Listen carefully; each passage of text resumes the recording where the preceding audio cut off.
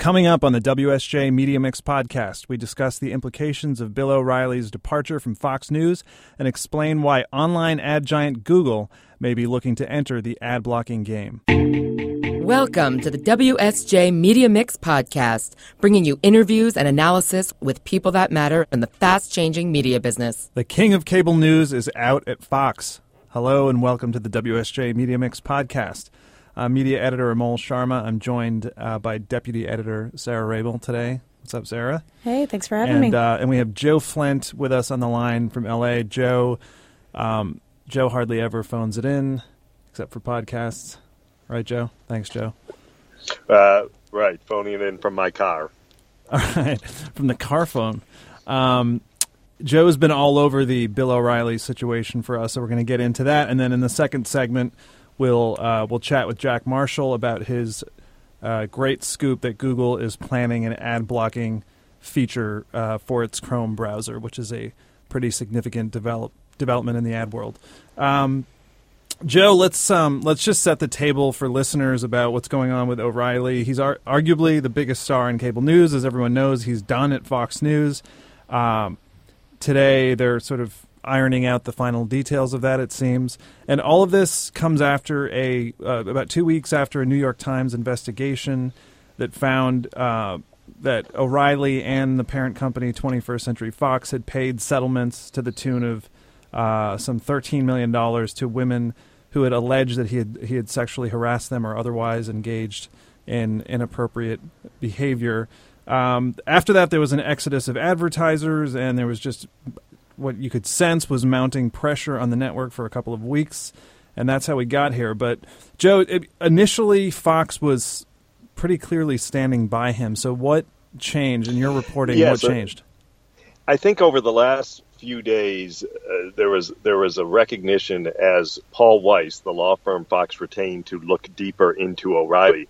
As Paul Weiss's results were coming in, it was not looking good, and it was going to make it harder and harder for Fox News and 21st Century Fox to justify keeping him at the company. That's according to their investigation. Mr. O'Reilly, of course, has denied any and all wrongdoing. But that, coupled with an advertiser boycott that wasn't showing any signs of slowing down, I think made it tougher and tougher for Rupert Murdoch, who's running Fox News, as well as all of 21st Century Fox, and of course our parent company, News Corp, harder to stand by Bill O'Reilly, whom he'd only just months ago given a new 4-year, $100 million deal. Sarah, is it possible that the pending Sky deal had anything to do with this? Remember, 21st Century Fox is in the middle of trying to buy out the rest of the UK's Sky, which is not which it doesn't currently own. So trying to take full ownership of it. There's a regulatory review going on there. There could be public interest elements of that review. I mean, I think it's hard to fully discount that. Was that the driving force? Probably not, but was it under consideration? It's hard to imagine that it wasn't after they weren't able to fully buy control of Sky a few years ago after the phone hacking scandal. And you saw high-profile critics of the deal in the UK putting a lot of pressure on regulators, saying you need to look at the overall culture of this company and pointing to the seemingly widening sexual harassment scandal at Fox News as part of that. So I think it's hard to fully discount that. Joe, what are you hearing? There have been numbers floating around today about what the settlement payment will be for O'Reilly. What's the latest? I should say the severance payment is around $25 million or so, maybe as much as $27 million, which would be about 1 year's salary under Bill's new deal. Certainly a lot less than the $40 million Roger Ailes exited with when he left as CEO under a similar cloud of controversy, but not bad for a few months' work under the new deal. He'll have to make do with $25 million. Yeah, exactly. Yeah, plus all the money he makes from his book deals on the side, so it's not like he's going to be hard up for cash for the foreseeable future, it sounds like. Right. But in all seriousness, I mean, the way that critics of the Ailes situation were not amused by the fact that after all of that, he left and there was a $40 million payout at the end. And I guess people will. It's hard to look at the situation and then see the outcome, see the statements that are coming out that say this is, that he's obviously he's not going to stay at the network after this review found whatever it found. But we've seen the settlements play out, and it hasn't been a pretty situation. And then at the end of it, it's a $25 million payout. It strikes an odd note, but that's I guess the way these things work. But I also think it speaks to some internal discord within Fox as well. And I mean, Joe, you reported on some of this, so I want you to chime in here. But when you look at the promises that were made and after the departure of Roger Ailes about what type of work environment this was going to be, it sounds like there was some, internal frustration with how the with how the Bill O'Reilly situation was initially handled after those promises. Well, I definitely think, the Murdoch children, Lachlan and James, when Roger left, had made a statement about the kind of, as you said, environment they hoped the company would be. And as more and more revelations were coming out about Bill O'Reilly, I'm sure they and others felt a little pressure to walk the walk as well as talk the talk. With regards to the settlement, as Amol said, it is kind of the nature of the business and easy to look at it and say, like, well, wow, that's some tough punishment, $25 million. But Bill O'Reilly has also obviously suffered a huge reputational blow. This is not the way he certainly wanted to go out. And the amount of money he made for Fox News over 20 years certainly is far greater than his payout. That's not a justification, just more of an explanation. Let's talk about where Fox goes from here. Tucker Carlson is going to take over his time slot, Bill O'Reilly's time slot on Monday, and Tucker Carlson has been doing well so far since taking over from Megyn Kelly, who left earlier. But these are, as Joe, as your reporting has pointed out, these are really big shoes to fill. O'Reilly was pulling like 4 million viewers and was a platform for the rest of primetime. What are the risks here for Fox? I mean, is it possible that there's going to be, without the lead-in of O'Reilly, things erode in primetime for them, and that it won't be a smooth transition? I think that's definitely possible. To use an analogy you'll appreciate, Amol, Fox News is kind of the New England Patriots of cable news. And a star leaves, a Megyn Kelly, and they replace her with Tucker Carlson and don't miss a beat. Bill O'Reilly, though, is the Tom Brady of Fox News. And, without Brady, remains to be seen. I don't think Tucker will get Bill's numbers. The question will be, how big will the drop-off be? If he loses 20%, that probably means the lead outs after him will lose 40% or more. So it'll be interesting. From an economic standpoint, of course, with Megyn Kelly gone and now Bill O'Reilly going off the books, they could have a situation of their primetime audience and average being smaller and yet more profitable. Just something else to throw out there. But I don't think these changes they announce now and anything to do with Fox News or any company owned by the Murdochs are written in cement. Rupert Murdoch is not afraid to make a change if something isn't working. And so we will see what happened. I'm most interested in that 9:00 slot with the 5. I actually think that's the big gamble there. I think Tucker will deliver a respectable number, and Hannity should continue on, but that 9:00 show could make the network very vulnerable. All right. Well, thanks, Joe. I wasn't expecting a Patriots analogy in that context, but I'll allow it. Thanks for your insights on this and great reporting on this. We're going to take a quick break, and then we'll be back on the other side with Jack Marshall. This message comes from Viking, committed to exploring the world in comfort. Journey through the heart of Europe on an elegant Viking longship with thoughtful service, destination-focused dining, and cultural enrichment on board and on shore. And every Viking voyage is all-inclusive with no children and no casinos. Discover more at Viking.com. For more insights, enable the Wall Street Journal skill on any device with Amazon Alexa. Get all of our podcasts, as well as the latest news and market updates. The Wall Street Journal. Listen ambitiously. Now, back to the show. Jack, welcome.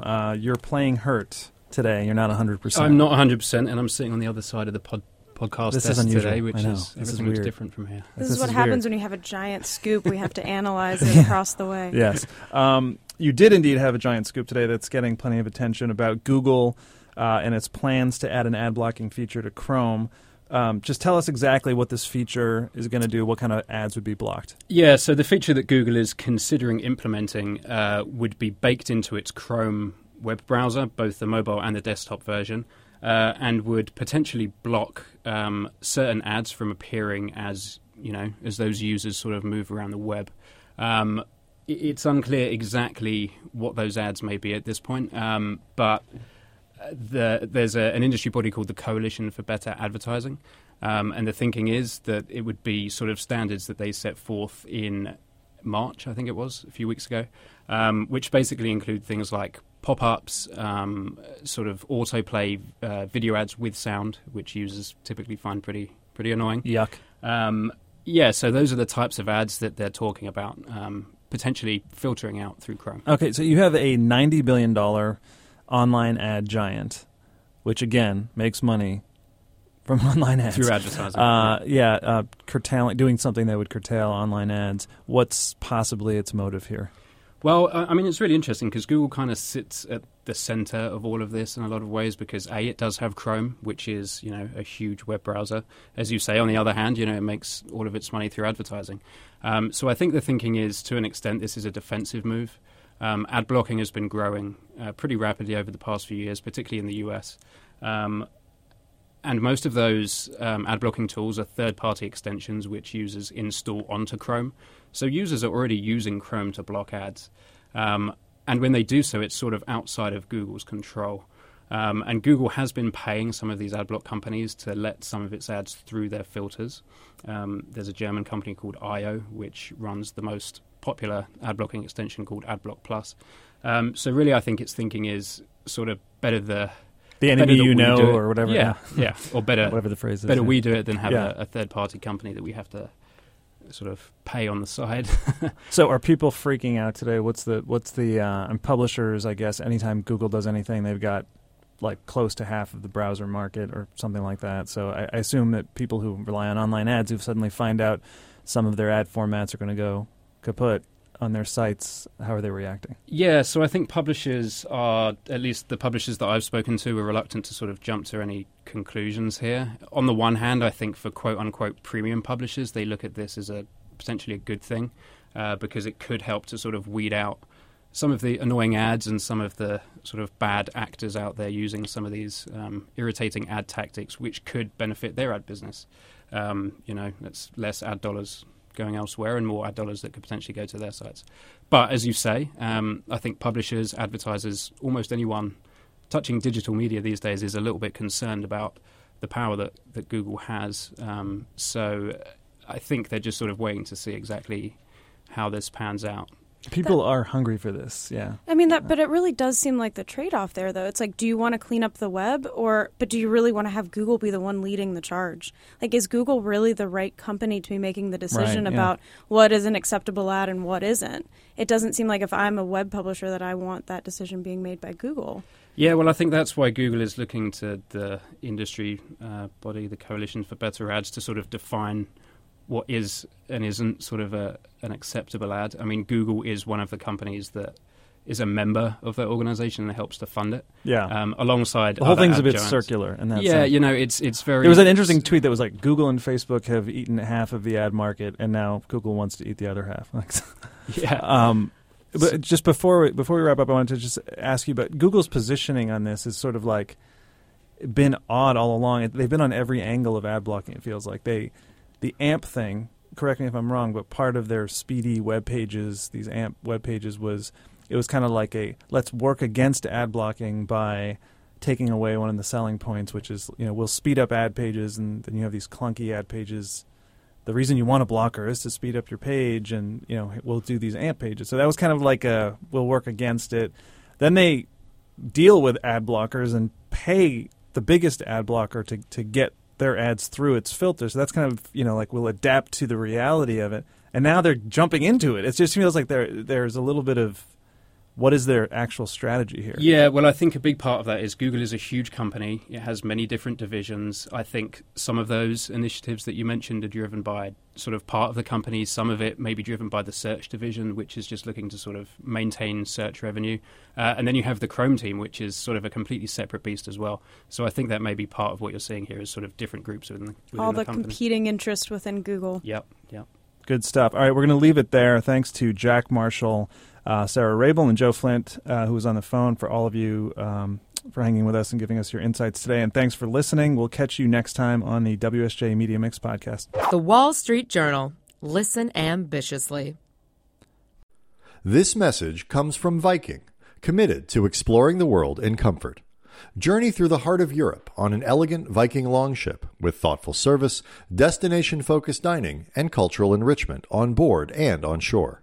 And every Viking voyage is all-inclusive with no children and no casinos. Discover more at Viking.com.